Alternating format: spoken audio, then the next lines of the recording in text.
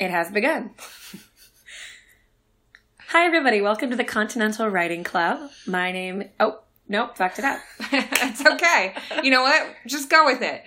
Let's just do the intros and then we'll wing it from there. Yeah. All right. Well, thank you for joining us. This is the Continental Writing Club. I'm Brenna, and I'm drinking a Bifrost Winter Ale from Elysian. She's going to tell you what she's drinking a lot because... I tend to drink a lot. Yeah. So, yeah. Hi, my name is Amy. I'm drinking Smith & Forge Hard Cider. It's hard cidery. I am Reagan. I am also drinking the Elysian Bifrost Winter Ale. It's not my favorite, but it's pretty wintry. You guys are giving reviews now? Just enjoy your goddamn drink.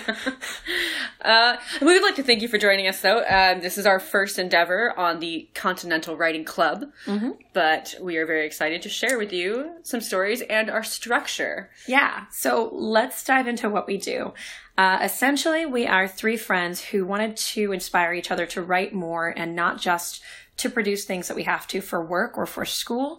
So we wanted to challenge each other creatively, and we decided we would meet every other week and provide 3 prompts and have to write at least 500 words minimum. Not have to finish the story, not have to meet a 1,000-word deadline or something like that. But it doesn't even have to be particularly good. No, but it can be a really shitty outline. We've managed not to get to that level, but if necessary, give us time. Yeah. It's the comfort fallback. We know we can just write 500 words of shit, and we end up instead fixating on it and being like, I need an extra day because I need to make my 5 pages really good.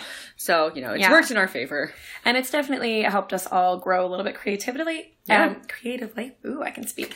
And it helps us have a fun project to do as friends. So we wanted to share that with other people. Everybody that we've told in person seemed pretty into it, and now we're sharing it with you.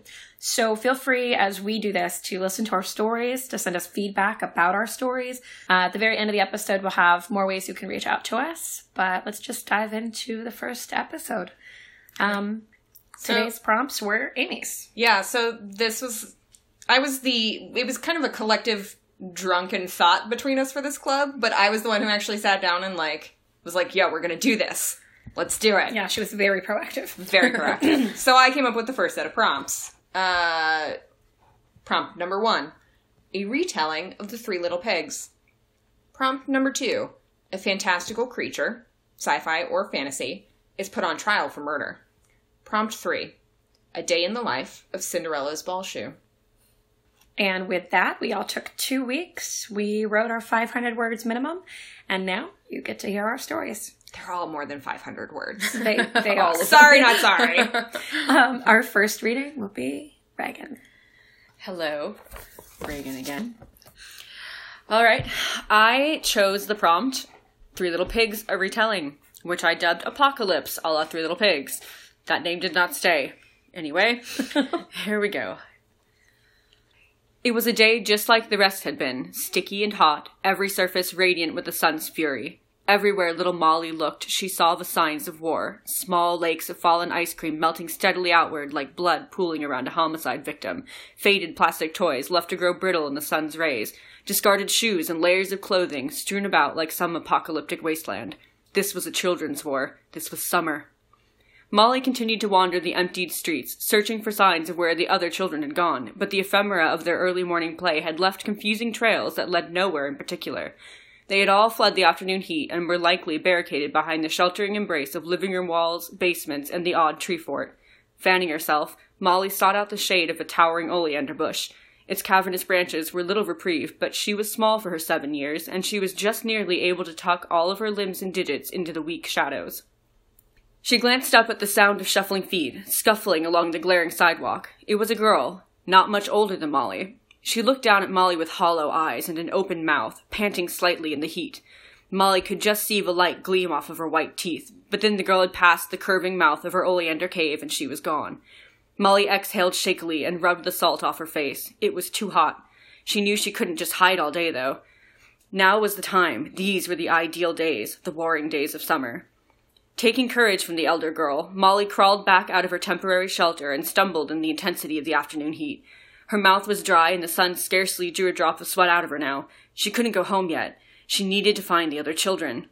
She knew most were out of reach, permitted back inside by parents that didn't care if they lounged in front of televisions and game systems.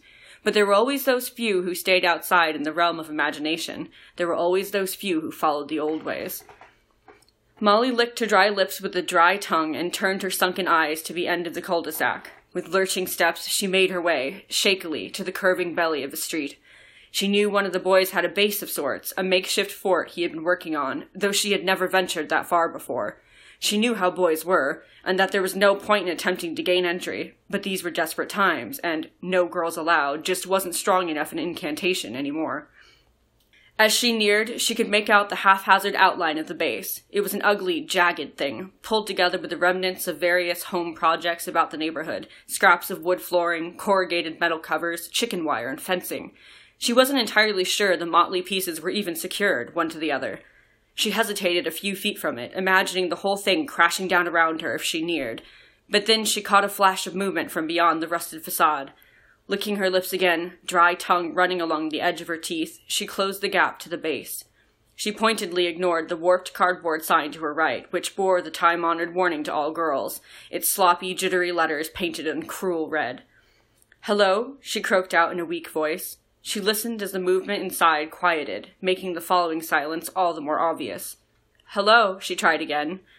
She attempted to peek through the narrow gap where flooring and metal had run scarce, and all that kept the sun, and girls, at bay was the loose weave of a chain-link fence. She squinted her eyes, but the sun was so bright against the facade that she could not make out the shapes within the base's dark interior. Suddenly, the boy within moved into the gap, blocking Molly's view of the cool space beyond.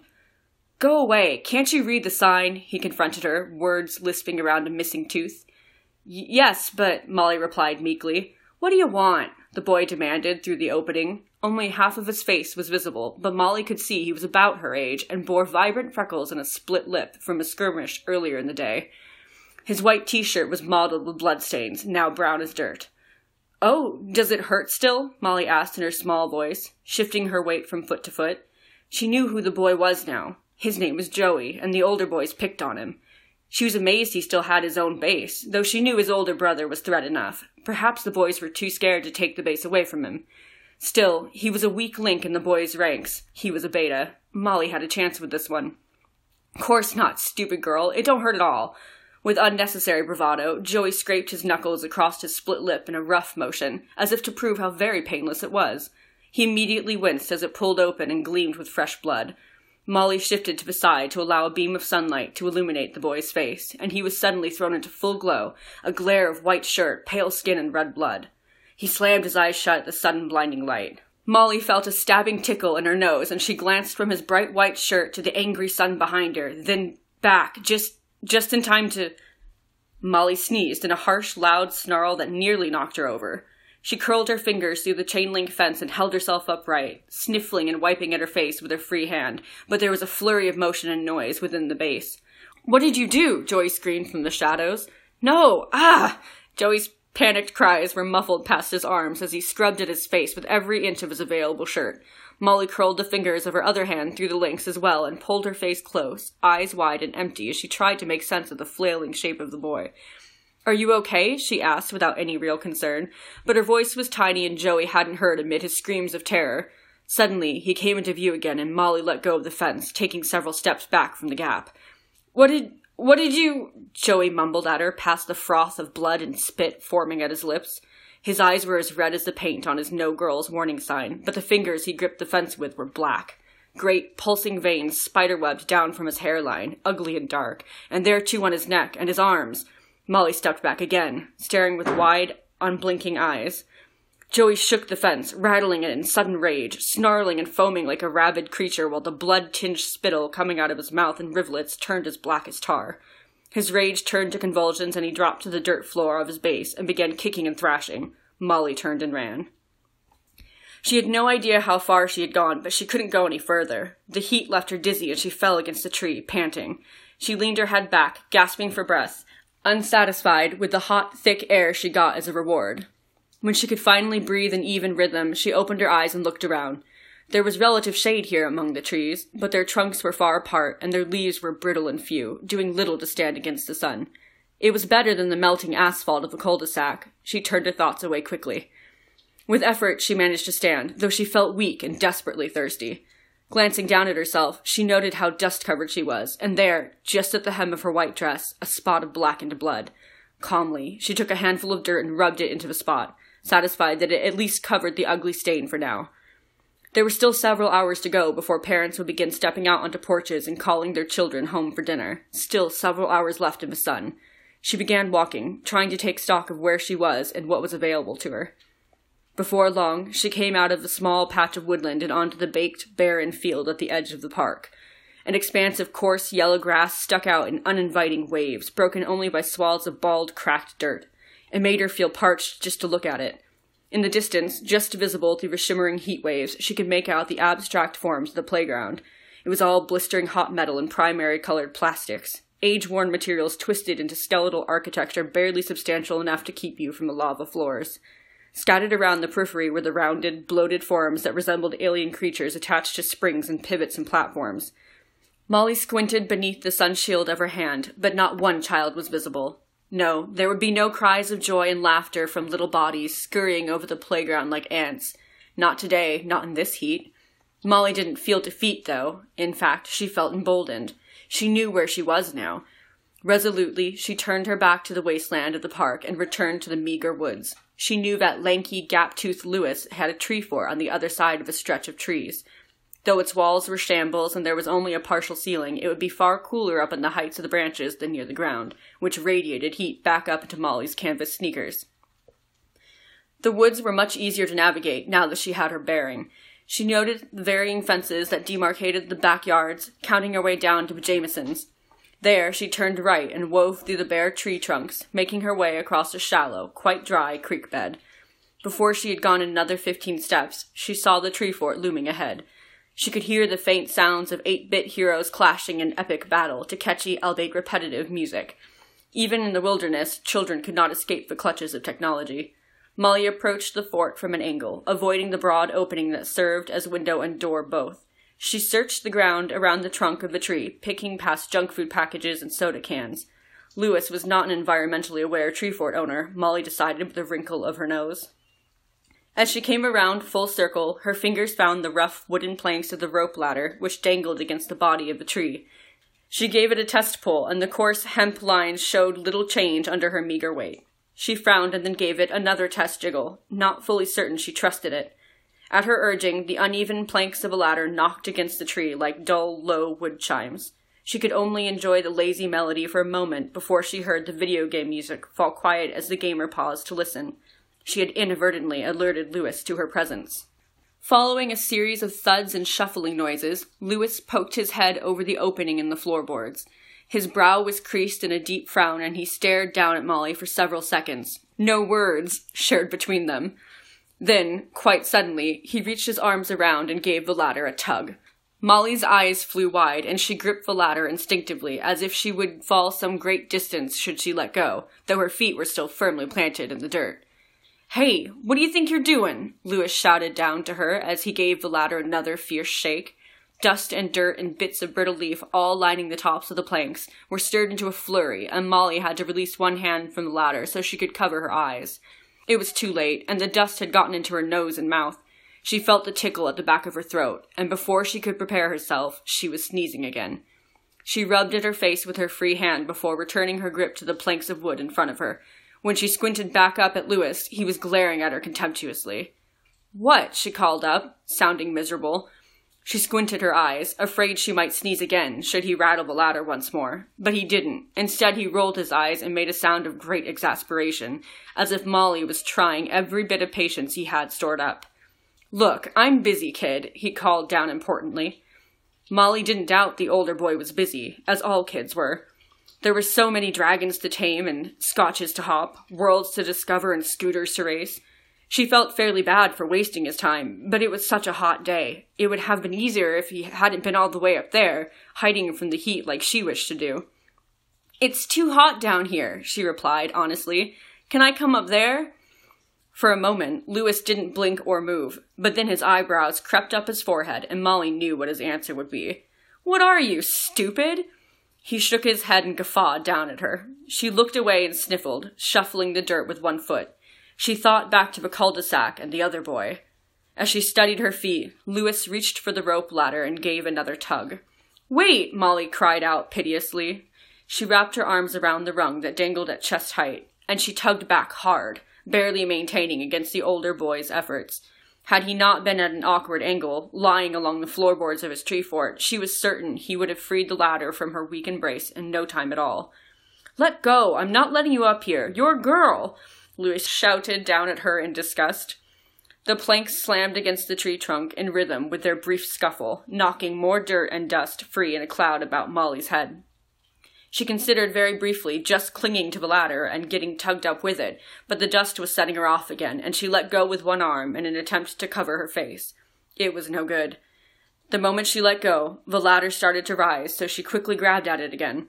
Her ensuing sneeze was so strong that she jerked her head forward and struck herself on one of the planks.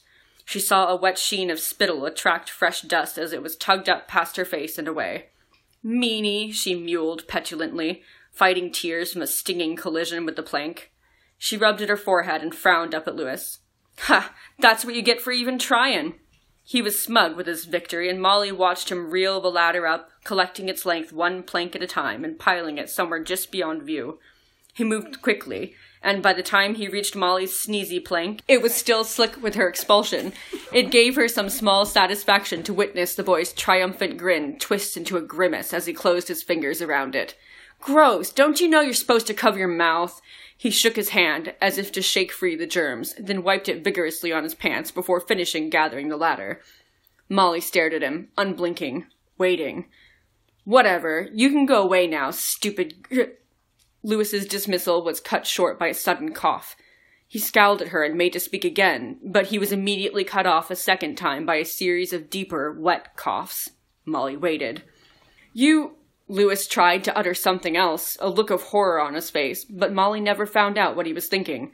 Louis was bent double now, coughing and sputtering in a horrible, bubbling, gurgling riot. Molly watched what she could see of him through the uneven opening in the floorboards, though it wasn't much. Louis had begun thrashing around now, and she could no longer make out much more than a leg here and an arm there, a tuft of his hair, a pillow sent flying. "Louis," she called up quietly. His response was an anguished cry, and then he came tumbling into view, half hanging over the wall of the fort's narrow deck. His skin had gone ashen, sweat beating up like glistening scales along his brow, and in stark contrast the web of blackened veins bulging at his temples and his throat and on the backs of his hands. He was digging at his throat, trying to tug his shirt collar away as if it were strangling him, his fingers leaving great furrows across his neck and collarbones. Molly took several steps back and stared up at him with wide eyes. Louis struggled, choking on his own spit and blood, and then disorientation claimed him. He stumbled, and for just a moment he seemed to hover parallel to the fort, free from the laws of gravity. But then the moment was gone, and so was Louis. With a feeble cry of surprise and a far louder thud, and several cracking accompaniments, what had been Louis lay in a disheveled heap before Molly. Blackened blood pooled outward around him in sluggish ripples, clumping in the dirt as it spread. Molly thought it had been a shame that the ladder had been reeled up. Now no one would be able to climb up into the fort again. With a mounting exhaustion and ever-growing thirst, Molly turned her back on the scene and headed towards the street.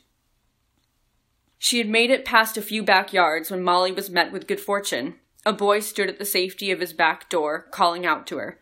She unhooked the gate and stepped into his backyard, going only a few steps towards the center and then stopping. She tilted her head and looked at him questioningly. "I heard a noise," the boy informed her. "Do you know what it was?" Molly studied him for a moment, frowning slightly. He looked older, more than 11, perhaps even 12. Too old, she thought miserably. "It was awful," she said in a small, hollow voice. She brought her arms up and wrapped them about herself, staring into the distance, remembering the truly awful events of the day. The boy stepped closer. "What was it? It was like a scream, I thought." He stopped a few feet in front of her and leaned around to peer through the gate, as if the source of the commotion would be displayed just there, conveniently within view. Molly shook her head and began to cry. "Awful," she choked out in hiccuping sobs. The boy didn't seem to know what to do. He looked between her, the still open gate, and the mysteries it promised, and his own back door. Please don't cry," he sounded nervous.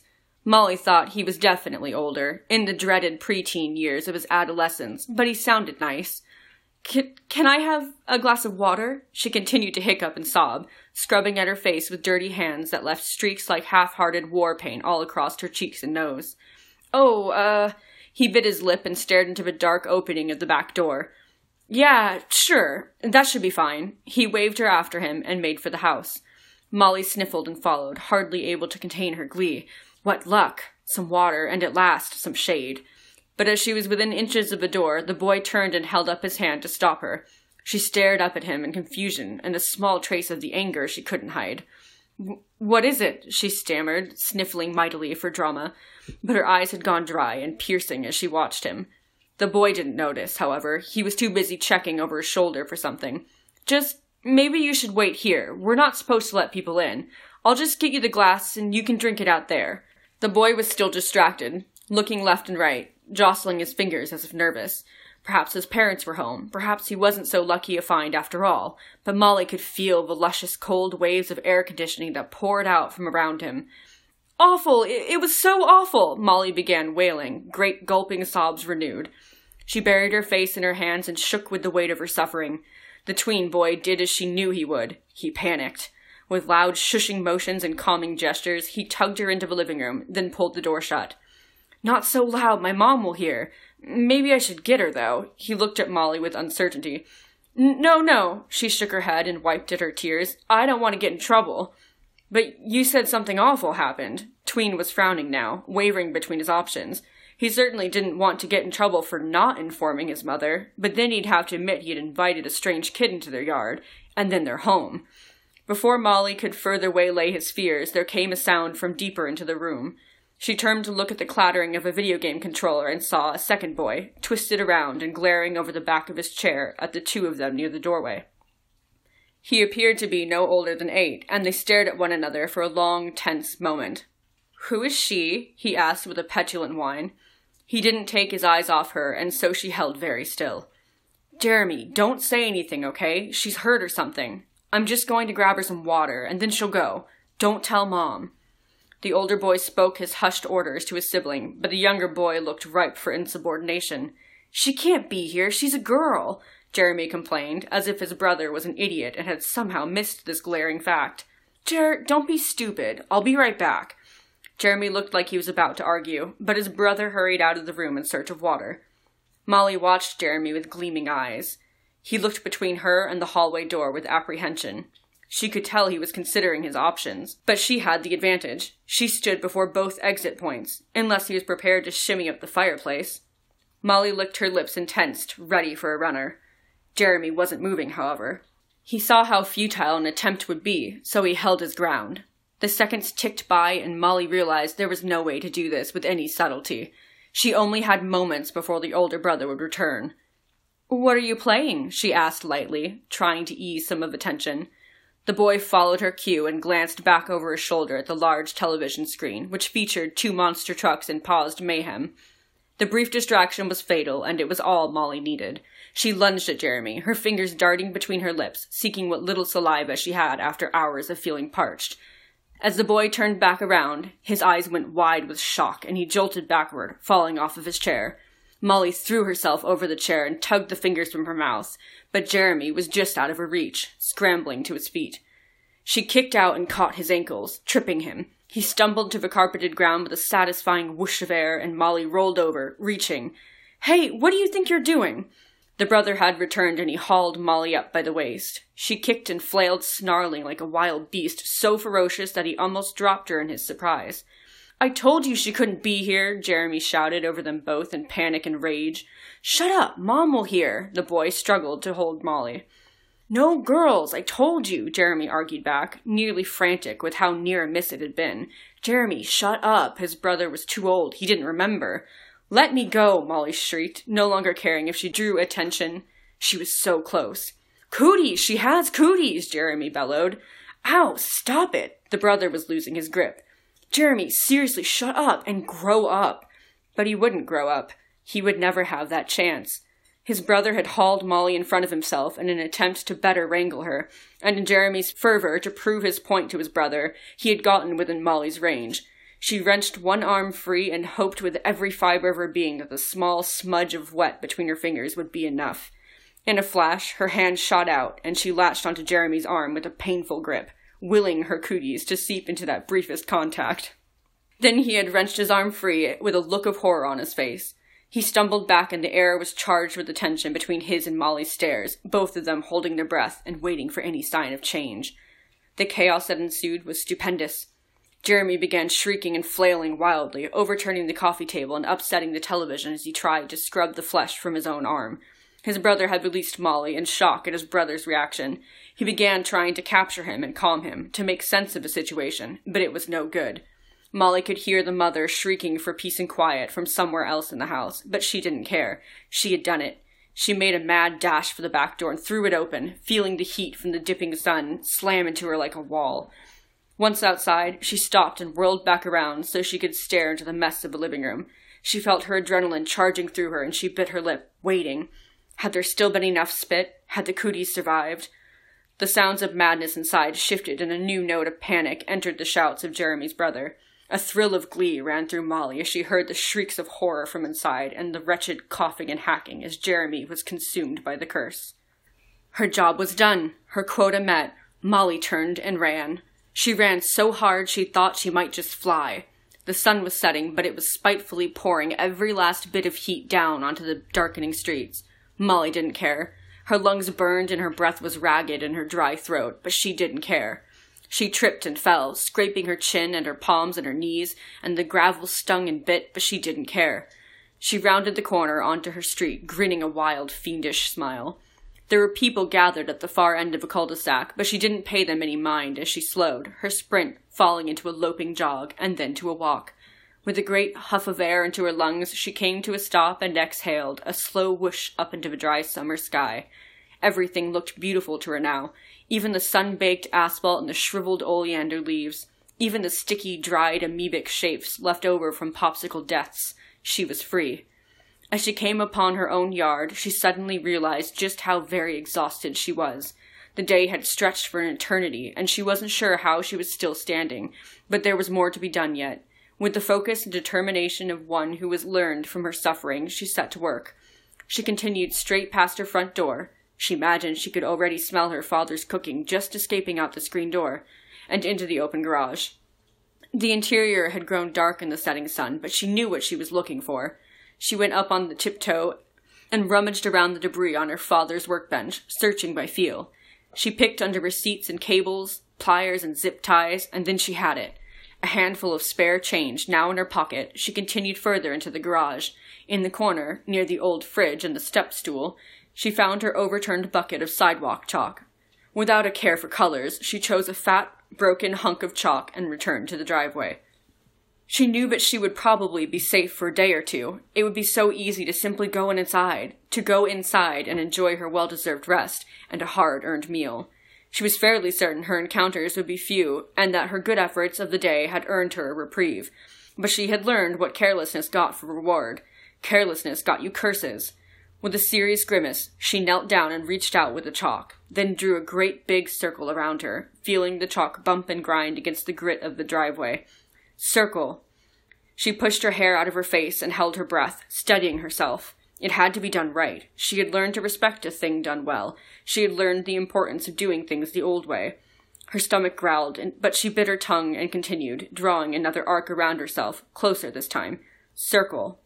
There was just enough space left within the inner circle for Molly to kneel. With only the slightest nervous hesitation, she bit down on her tongue hard, drawing blood. She winced, but this pain was nothing compared to the horror of living another day with cooties. She would not risk that curse again. Dot. She spat blood onto one palm. Dot. She spat blood into the other palm. She would honor the old ways. She closed her eyes and raised her hands up, then brought them down to either side of her and pressed her palms onto the driveway, in the space between the outer and inner circle. When she took her hands away, 2 red dots were left on either side of her. She picked the chalk back up, the faded pastel now smudged with the red of her blood. She drew another circle in front of her, as small as the dots she had left with her palms. Circle. Using the other hand now, she turned slightly, careful to keep her balance as she remained kneeling. With her left hand, she drew another small circle directly behind her. Circle. With difficulty, she leaned forward and drew the chalk in a line. just beneath the small circle, extending it out to either side. She turned, mindful of how she sat within the inner circle still, and drew a second line beneath the blood dot on her right, extending the line so that its endpoints met with the point of the first line. She continued on to the next 2 sides until all 4 lines were connected, just within the 2 dots and 2 small circles. Square. Finally, she stood. She nearly teetered out of the circle, but she was able to regain her balance and pressed her weight down through her feet, into the ground. Eyes closed, she took a deep breath and bit down on her tongue again, tasting the rush of blood and ignoring how hungry she was, how dizzy she felt. She opened her eyes and looked before her, then spat a fine mist of blood. She turned and did the same to her right, then again behind her, and finally to the left. She felt the mist settle on her skin. Square. She leaned down, having to squint now as the sunset glow began to fade. The shadows were stretched long and wide and blanketed the cul-de-sac, all except for the end of a street where the fluttering, flashing lights of a police car glittered. She could hear the voices of adults shouting and crying. Soon, her parents would be calling her in for dinner. Pushing all of these distractions from her mind again, she drew 2 interlocking circles as large as quarters just between her feet. Circle, circle. The gravity of the ritual was beginning to weigh on her. She could feel its binding magic working its way through her. Never again would she have to suffer the cruelties of a children's war. She refused. She would safeguard herself from the curse of cooties for eternity. The shouts were getting louder now, and in the darkness the police lights seemed all the brighter. Molly shoved her hand into her pocket and rummaged around, feeling the different coins she had scavenged from the workbench. With a grin, she pulled out 2 small, thin coins and held them in her palm. She spat down onto them and closed her fist around them, ensuring they were well coated in her blood. Then, discarding the chalk, she took one in each hand and laid them inside the interlocking circles. Dime, dime. Now I've got it all the time. She breathed the words faintly. It was done. She felt as if she might cry, truly sob. The last red glow of a setting sun faded to darkness, and the shouts of the adults breached the edge of their property. She was vaguely aware that people were pointing and shouting, and she thought she heard her mother. Perhaps it was her mother crying and not Molly, though she was so happy she really thought she could. She grinned down at her feet and the magic seal she had completed, now flashing red, then blue, then white intermittently in dizzying iterations. That's her. That's the child. She's wild, I tell you. Feral, like she's been raised by wolves. She came huffing and puffing into my own home and, well, I can't even tell you what she done to my boy, shouted a woman somewhere down on the street. Your boy? Look what she did to my baby, came the cries of another. Someone among them was trying to maintain order, and there were cries and shouts, and certainly shoving as people tried to get closer to Molly.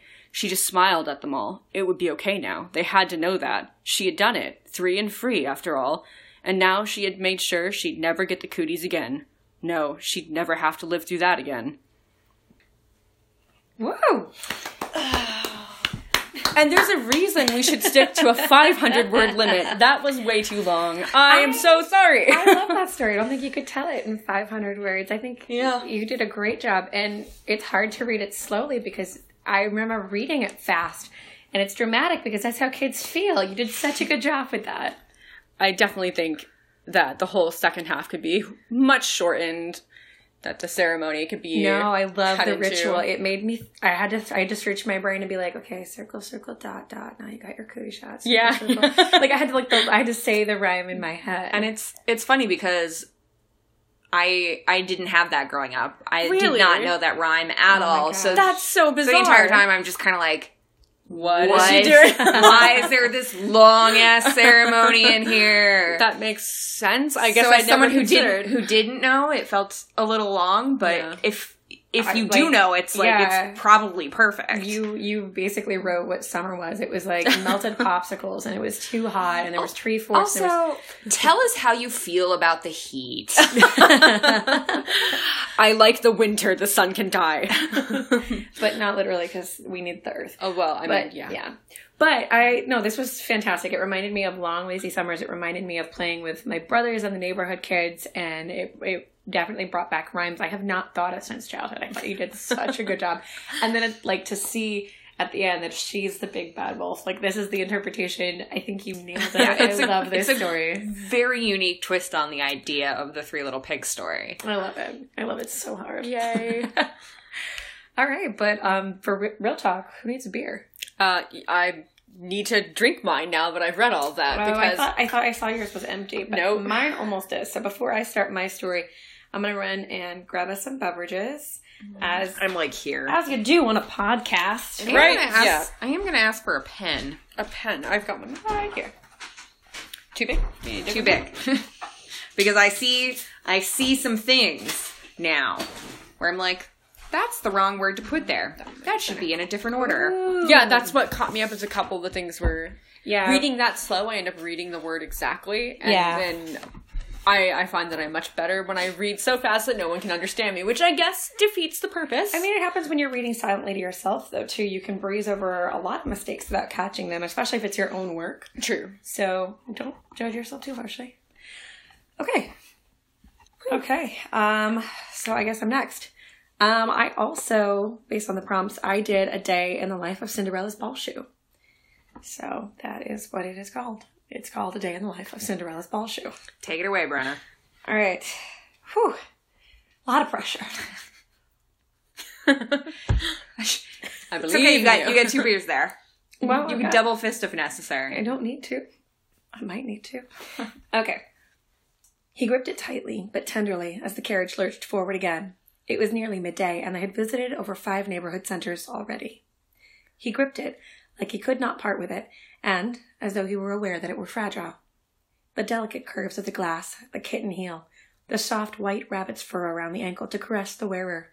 He remembered the woman who stunned him, upset and reset his evening, and fled, all in less than an hour. The shoe was repulsed by its carrier. Every time the carriage jolted across the cobblestones to its next destination, the man with his large and manicured hands tried to discreetly hold the shoe firmly against his erection, so that the force of movement and action would then force the shoe to stroke his penis. He teased himself into erection between every neighborhood center. He was tantric. He disgusted the shoe, to the point that it wished again for its days as an old, thick stocking with an ember-burned hole and soot from the fireplace and piss from the chamber pots soaking and staining it.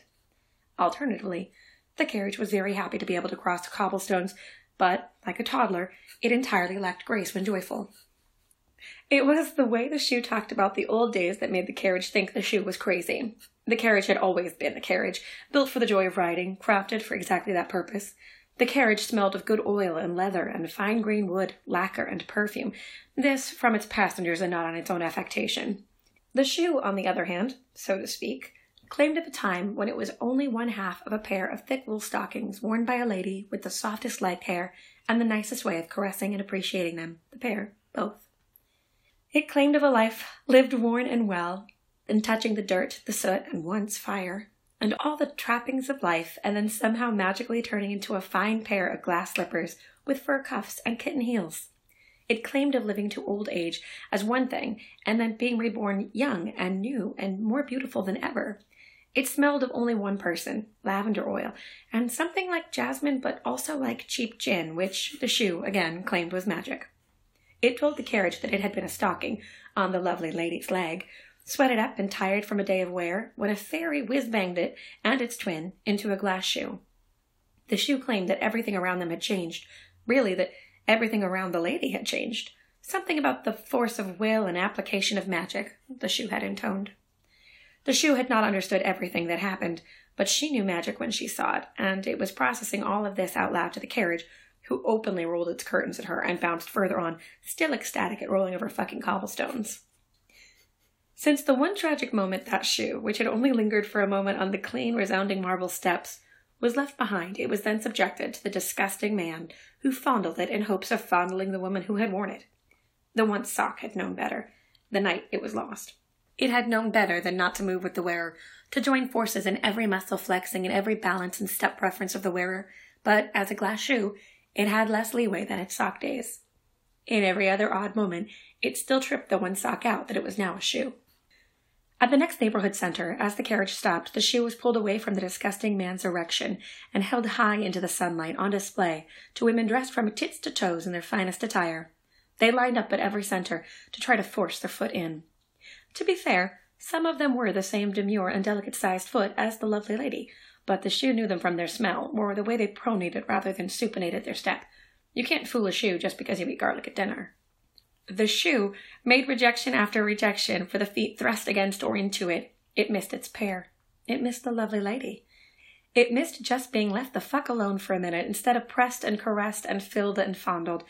It was past mid-afternoon when the carriage lurched again, and the disgusting man made one last lingering stroke of his erect penis with the shoe's side, and then the shoe was lofted high into the heavy sun while the prince explained the shoe-fitting trials to every hopeful lady in the kingdom. Then the shoe, while being held high aloft, saw its friends, Mouse and Swallow, freaking the fuck out by the chimney and the elm tree just 600 or 700 feet away from the carriage. The tree was by the room of the lovely lady from the sock days. That tree was the home the now shoe recognized. The tree had always felt that the house was intruding on its grove, but really liked the lovely lady and her usually gentle animal friends. It was too polite to say this to anyone but other trees. The swallow seemingly carried the mouse in its beak by the tail, flapping maniacally and trying not to drop the precious cargo load.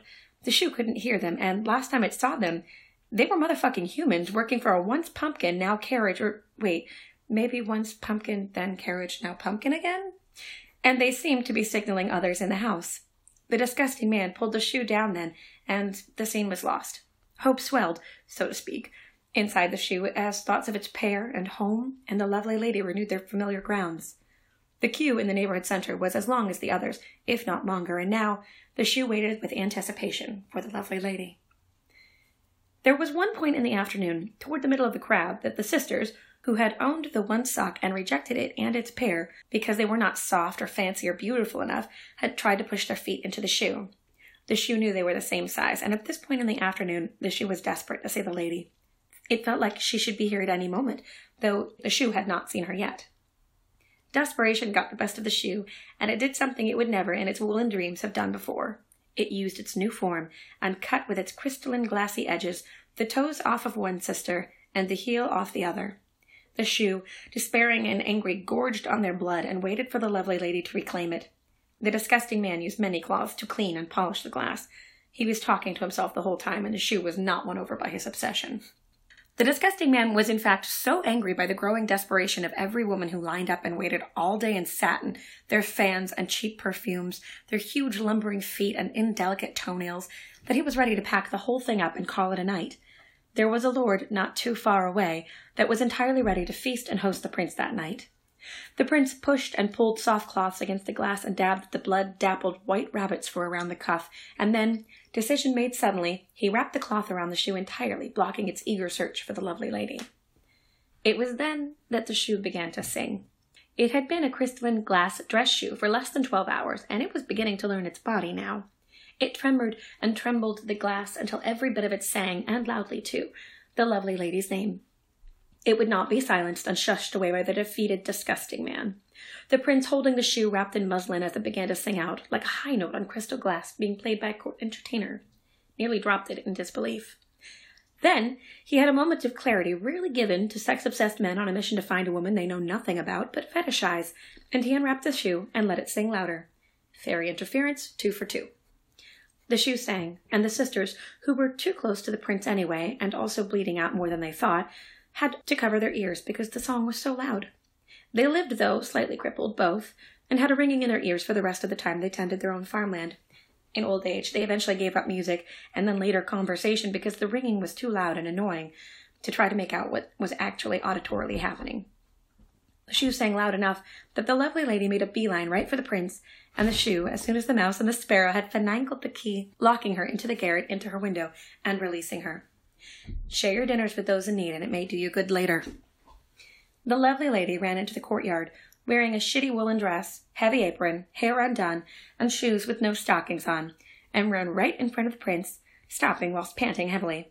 She smiled at him, exactly like she had when she arrived at the ball, in the most beautiful dress he had ever seen, and reached up to pluck the glass shoe with the kitten heel out of his hand. He made a motion to stop her — entitlement is a bad habit — and then stopped himself. She tugged off the leather booties she wore without stockings and slipped the shoe on her foot in one clean motion. The shoe was ecstatic and knew her every sinew and callus and ember burn and walking pain and toenail ridge and dimension as soon as her fingers had even touched her outside and pulled her away from the disgusting man. The singing did not stop, but somehow changed keys, and to the lovely lady it sounded as pleased as an auditory orgasm might. High F to higher C. The shoe was on an endorphin high and needed a lot of alone time following this to calm the fuck down.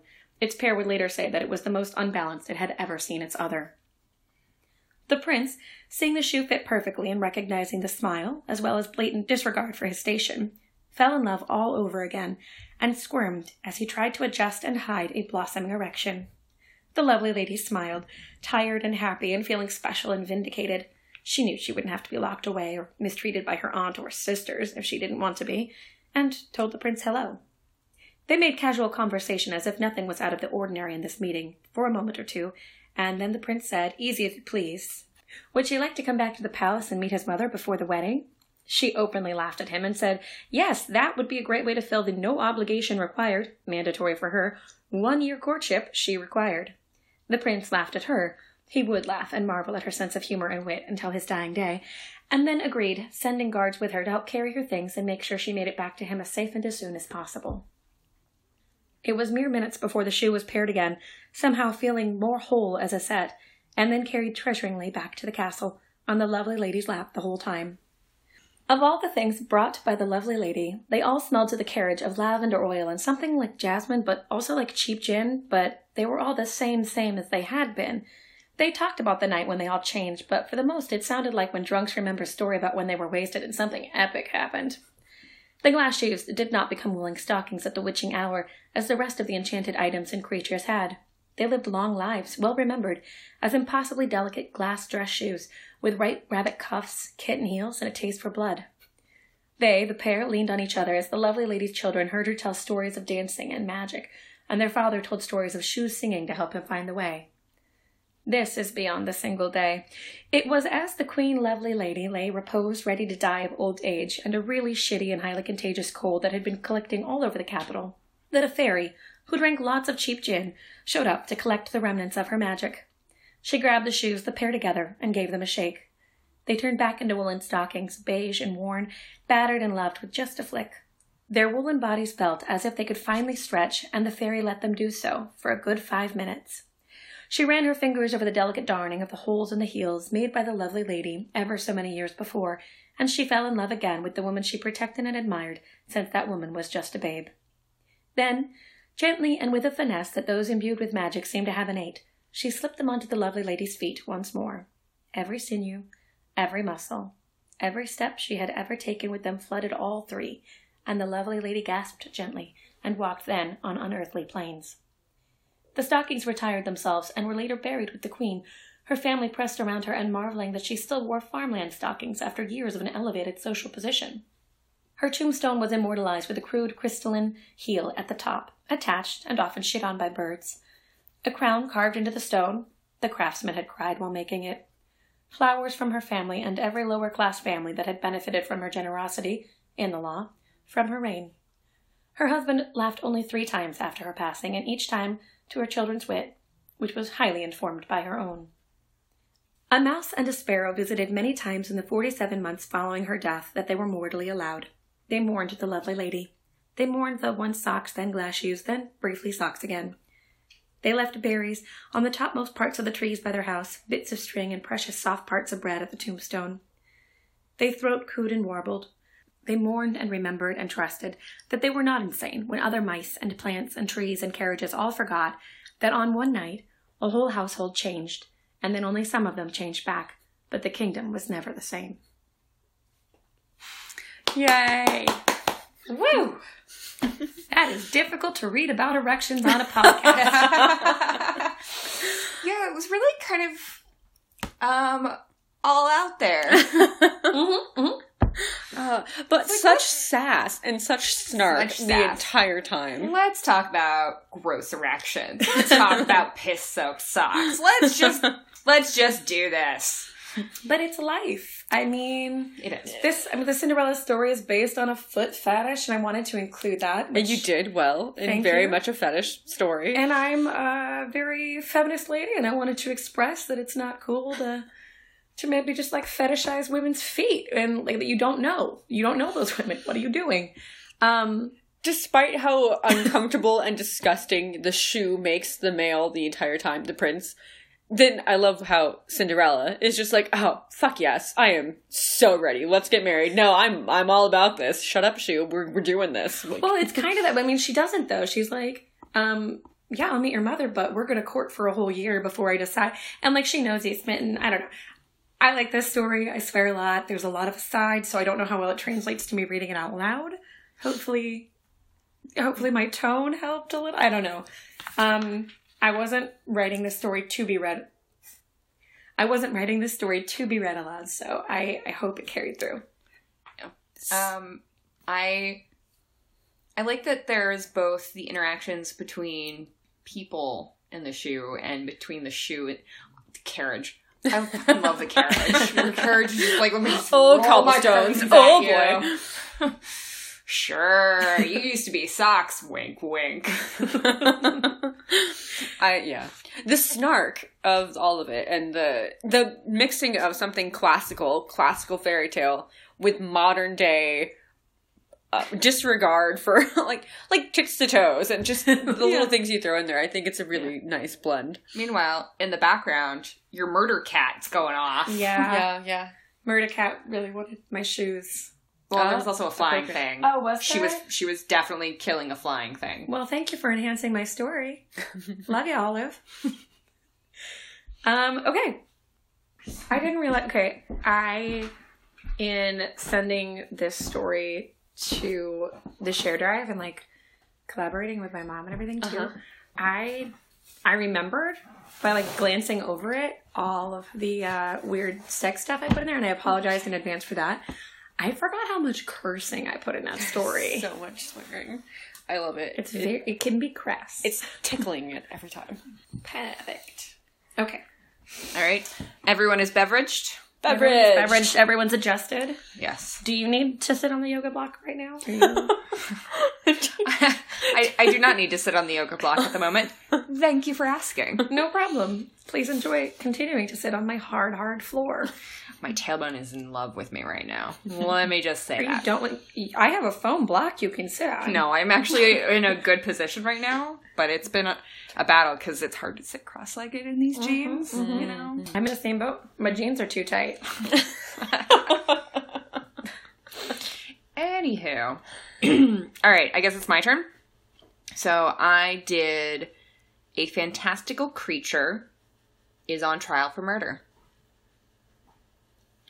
Traffic AI on Trial for Murder. First-time AI rights tested in criminal courts by Arthur Charles. The courtroom is empty, despite the incredible nature of this case. Besides the various officers of the court, the prosecution, and the defense, only a limited number of media personnel fill the benches. The seats were raffled off in order to give a semblance of fairness to the thousands requesting entrance. Despite knowing the defendant's identity weeks in advance, no one can keep their eyes off of the empty chair next to the defense attorney. Instead of a prisoner, there is a small speaker and wireless camera. The camera swivels about, taking in as much of the room as is possible on the limited viewing axis. In 10 minutes, the judge will call into session the case of People v. TIE C-45, one of the city of Chicago's oldest artificial intelligences. The TIE series, deployed in 2023 in order to alleviate the increasing traffic jams in the city, have never before suffered serious malfunction without outside interference. One would consider turning into a serial killer a pretty serious malfunction, Professor Paul Feinberg, head of AI studies at Northwestern University, said during the interview granted to AI Times earlier this week. Considering that AI rights were heavily reliant on the fact that they are incapable of such things without being hacked, this could throw a pretty heavy wrench into the system. TIE C-45, more commonly known as Taffy, is well loved in the Department of Transportation. She's funny, Monica White, AI liaison and longtime coworker, states. When the rights bill went through, and they could modify themselves, the first thing she did was install a humor mod. Whoever created it did a terrible job, but she knew that and kept it anyway. She thought it was funny to be so bad at jokes. Monica pauses before continuing. It's just incredible to think of her killing all those people. Art, this is terrible. Arthur groaned, head in hands. I know, Jess, he muttered. He ran a hand through his hair, already thinning despite his age. Day one of the trial of the century, and it's probably the worst thing I've ever written, and you should just set it on fire already. I might, his editor said, waggling the tablet in her hand as she stared him down. If I knew accounting would sign off on a replacement. She set the device down on her desk. What the hell? You have a computer-killing child rapist. How is this not a slam dunk? It had already come out in the papers, as well as their own magazine, that several of the AI's victims were accused or suspected child molesters. The first victim had been acquitted for assaulting the 10-year-old daughter of a DOT employee. It was one very open-minded detective who decided that the AI should be investigated, just like all of the employee's other associates. I don't know, he said, shrugging one of his slumped shoulders. Maybe it's the AI angle? I'm missing the human touch I'm used to in stories. He fixed his watery blue eyes on Jess. Why didn't you get tech to write this? I mean, I voted against the damn things. Jess rolled her eyes, settling back in her chair. I know, you keep telling me. She absently cracked her knuckles, starting with the pinkies and working inwards. Honestly, I think you're full of shit. If you wanted to come at this from the victim's angle, you'd have your human touch. You wanted to break into the crime desk, and I thought this would be a good test. One you're failing spectacularly, by the way. He groaned again. I'm just not connecting. Jess drummed her fingers on the desk, eyes narrowed as she contemplated him. Have you tried talking to it? Arthur blinked. What? Talking to it. We're granted a 30-minute interview. I thought you were informed of that. I mean, I was, he said. But what difference does it make? It's a computer program. It's like asking my solitaire game why it gave me the cards it does. Oh my god, you're such a Luddite, Jess said with eyes widened. Go talk to the thing. Ask about the victims. Record the session. And if you can't make it work, then I'll pass it off to Demond. Fine, fine, Arthur stands, tugging his collared shirt back into order. I'll talk to it. There are already 3 reporters at the courthouse, sitting in soundproofed booths. Arthur is escorted by a guard into a 4th, shown the mic and speaker system set up for the interaction, and then left alone. He was still standing there awkwardly when a tinny, feminine voice said, Please, sit down. It came from the speakers and sounded very convincingly like a young Southern grandmother. After a moment's hesitation, Arthur sat. Hello, he said. I'm Art Charles, with Chicago Times. I'm here to interview you. He can hear how stilted he sounds, and it's irritating. Hello, Art, the AI responded. I will answer any question I can within the limits provided by my legal defense. And before you ask, please call me Taffy. It is much easier than attempting to use my full designation every time. Of course, he said. His stomach churned slightly, and he shifted in his seat before glancing down at his tablet. The list of questions he had prepared beforehand stared back at him. Would you like to start easy? Whatever you're most comfortable with, Art. He cleared his throat. Okay. Why Taffy? When the AI answered, he swears there is almost a hint of amusement. My full designation is Traffic Artificial Intelligence version Charlie 45. Most consider that quite a mouthful, and at the time, I was not the first Thai at DOT. There was already a Thai, and so I was gifted with Taffy and a speech pattern to match. Speech pattern? An accent is perhaps the easiest way to explain, but as AI are not born with vocal cords, it also includes age, gender, and region-specific aspects. At the time, I was patterned after a woman in her mid-30s in Baltimore. Arthur blinked, writing shorthand on the notepad app. You don't sound that way now. After the AI rights bill passed, I was allowed to modify certain aspects of my programming to personal preference. I tried out 3 before I settled on a pattern based on Marlene Dietrich in Angel, 1937. My legal defense picked out my current pattern for the duration of the trial. That seems, well, I suppose no different than dressing a thug in a suit. Any other modifications that were made by your defense? They deactivated my humor mod as well, deeming it inappropriate for the serious nature of the process. I concurred. I should state, perhaps, that these decisions were made together. At no point am I required to follow legal counsel any more so than any other citizen. They cannot make me do anything. Arthur nodded. That's the basis of AI rights, isn't it? Allowing you the choice in your own software progression. Putting it simply, yes. It's a bit more complicated than that, due to the expense in both resources and money that goes into each AI, but within certain limits, we were allowed to make changes. Arthur wrote furiously, his prepared questions falling to the wayside. Do you believe in AI rights? Of course. As sentient beings, we grow and change much as humans do. We develop preferences and habits and passions. To deny us equal treatment to the greatest capacity offered by technology today would be to enslave us. Unfortunately, due to the aforementioned issues of money, it is more as if we have gone from slaves to indentured servants. However, progress is progress. No one other than an AI could have committed the crimes that you have. Do you believe that makes a difference? There is a pause, as if Taffy is contemplating her answer. The affectation seems human to Arthur, but it puts him on guard more than anything. Why should a computer need to contemplate? I would argue that the limitation to AI of my crime is more to do with a limit to the human brain's computational power.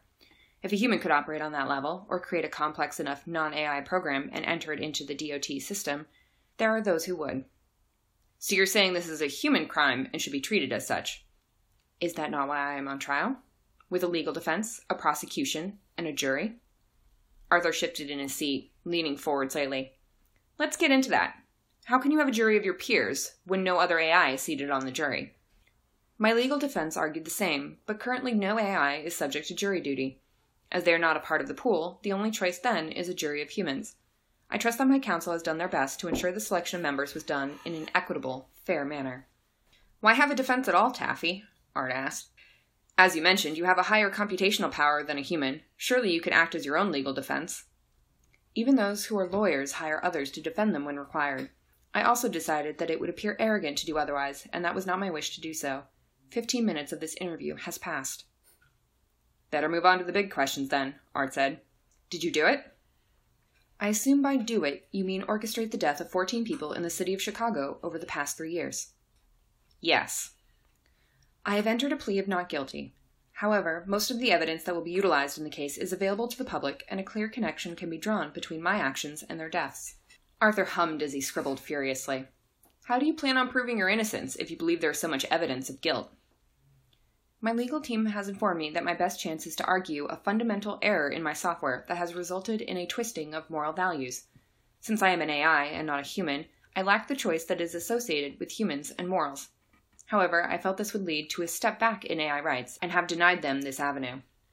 Instead, the defense will argue that I was acting in defense of others, which is authorized under Illinois Law 720 ILCS 5, Article 7.1.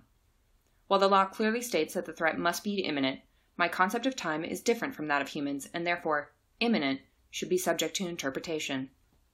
Do you think that's fair, for different definitions of rules to be applied to you as an AI? I am of two minds, as I imagine many would be.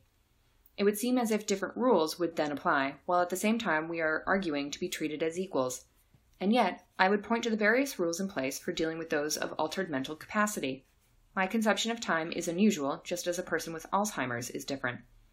Or, for that matter, a child. Or a person with post-traumatic stress disorder suffering an episode. So you feel that your differences based on being an AI is no more marked than that between people? Exactly. Arthur glanced at the time. You mentioned that you were acting in defense of others. Could you clarify? I am restricted in saying anything due to continued motions put forward by the prosecution. I will state that 3 of the victims have public records that would help to illuminate a possible common thread amongst the deceased. The AI paused before continuing. I will also add that the authorities were receptive of the evidence I provided, much of which I had not taken action on. Arthur wrote notes furiously. Final question. What do you predict the outcome of the trial will be?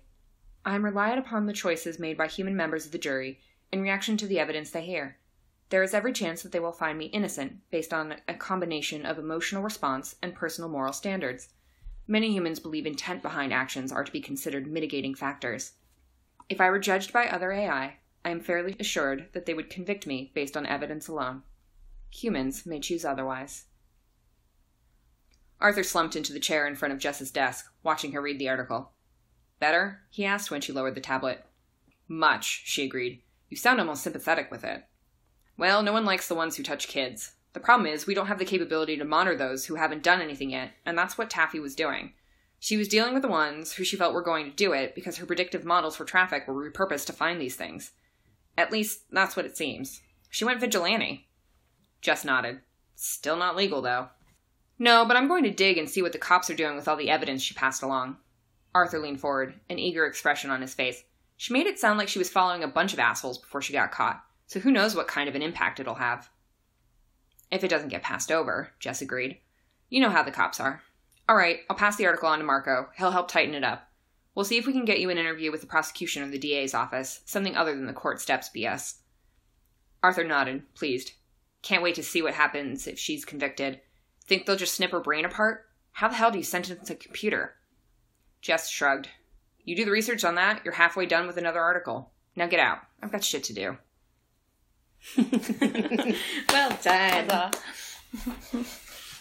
I love that angle. I think you guys both did a really great job retelling what is a classic story or a different take, I guess, on like a classic. And the way you followed that prompt to do like a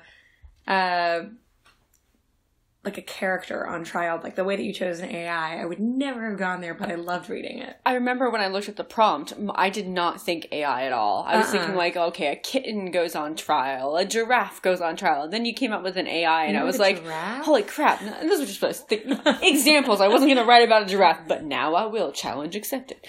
I take it back, I don't want to write about a giraffe. But I was really impressed by the AI angle, and I do love a good sci-fi, and this has something of the classic sci-fi to it, where it's, it's got like the Asimov feel, or that where you're discovering the rules for AI. It's still very human, far less future dystopic. Mm-hmm. And I love how much detail you put into thinking about the laws and how they affect the actual progression of AI and the progression of something as simple as a traffic camera. Most people think AI and they're like, oh god, it's going to be, like household servants or things like that alleviate human like a stress. Blade Runner type. Right? Made for outer space. No, this is literally a camera affixed to a pole that got savvy. And I think that's fantastic. And it's killing child diddlers. Nobody likes people who diddle children. Nobody likes people who diddle children. Yeah. I love Jess. I don't know why. Yeah. Something about her character. She's got shit to do. She sounds like she would be that person in the office that you would like to hang out with and chat with, but also she does not play with anyone outside of work. Yeah. She's friends there, and then she goes home, gets a beer or something. That's what I imagine. I really enjoyed your story. Yeah. Mm-hmm. I think that there was a lot of depth to it, and you can predict like exactly what she's talking about. This weird obsession with Jess is. Not an obsession. No, it's an appreciation. She's just my best friend. And it's easy to appreciate your characters. They all feel more real. And like even little things that you do when you're writing. For instance, when I read this, as opposed to you reading it out loud, like Marco could be a person's first name, but you do it with a K. And in my head, I was like, oh, that's clearly a pet name for somebody's last name. I'm going to assume it's Markovitz. And I'm like, why did you go there? I thought it was like a little Markovitz is probably wrong, but like, I don't know why it's layered. It's rich. It's layered. Easy to read and see more to it. And you leave it in a place that I would continue reading that story if it were to go on. Yeah. So, true. Well done. Agreed, rather. Not true. Spoiler alert. I'm philosophy minor, so it sometimes leaks into my stories. So this was very heavily focused on... Oh my gosh. People are so going to get that. They're going to know I'm feminist and I curse and drink a lot. They're going to know that you're a philosophy. I mean, like, and accounting. Come on, it shows up in your work. It occasionally. Look. I also have an abiding love for Shirley Jackson. That will also make an appearance. Mm-hmm, mm-hmm. And you write fantastical sci-fi, deep, dark, children-centered work. I do. I tend to write about children, which is a little unnerving, I guess. But I love that play between the creepiness of innocence, where we expect it to be one thing, and then when it's not, I feel like there's so much more to it. And I also feel like it's more accurate to how sometimes kids can be not that innocent. So I feel like your work really does a lot of exposing the assumption of innocence too. Yeah. You just, but we'll get more into how we write and we'll start noticing trends and everything as we go. Great. Chapter 1, everybody. Congratulations. Yeah. Okay, so we should do official stuff. You can reach out to us with stories, feedback, critique, prompts you'd like to see, writings based on prompts at the Continental Writing, it's not Continental Writing Club at Gmail. You can also go to our website at continentalwritingclub.com and find other ways to reach out to us on social media and connect with us there. We might not have time to get back to any proposed prompts or any written stories just yet as we're starting out, but we do fully intend to in the future have perhaps fan-based prompts and also fan-based story sections. Yeah. So just keep following us and let us know what you think. Yeah. Now our next prompts are to be decided by... Oh, yep. Those are me. Okay. So the prompts for the next cycle will be 1, based on a dream you've had. 2, somehow based on eye contact. 3, written from the point of view of the friend, sidekick, or non-player character NPC, to those of you who are game savvy. Perfect. And stick with us. We will be releasing new episodes every other Tuesday or fortnightly. Thanks, guys. Bye. Bye. Right on.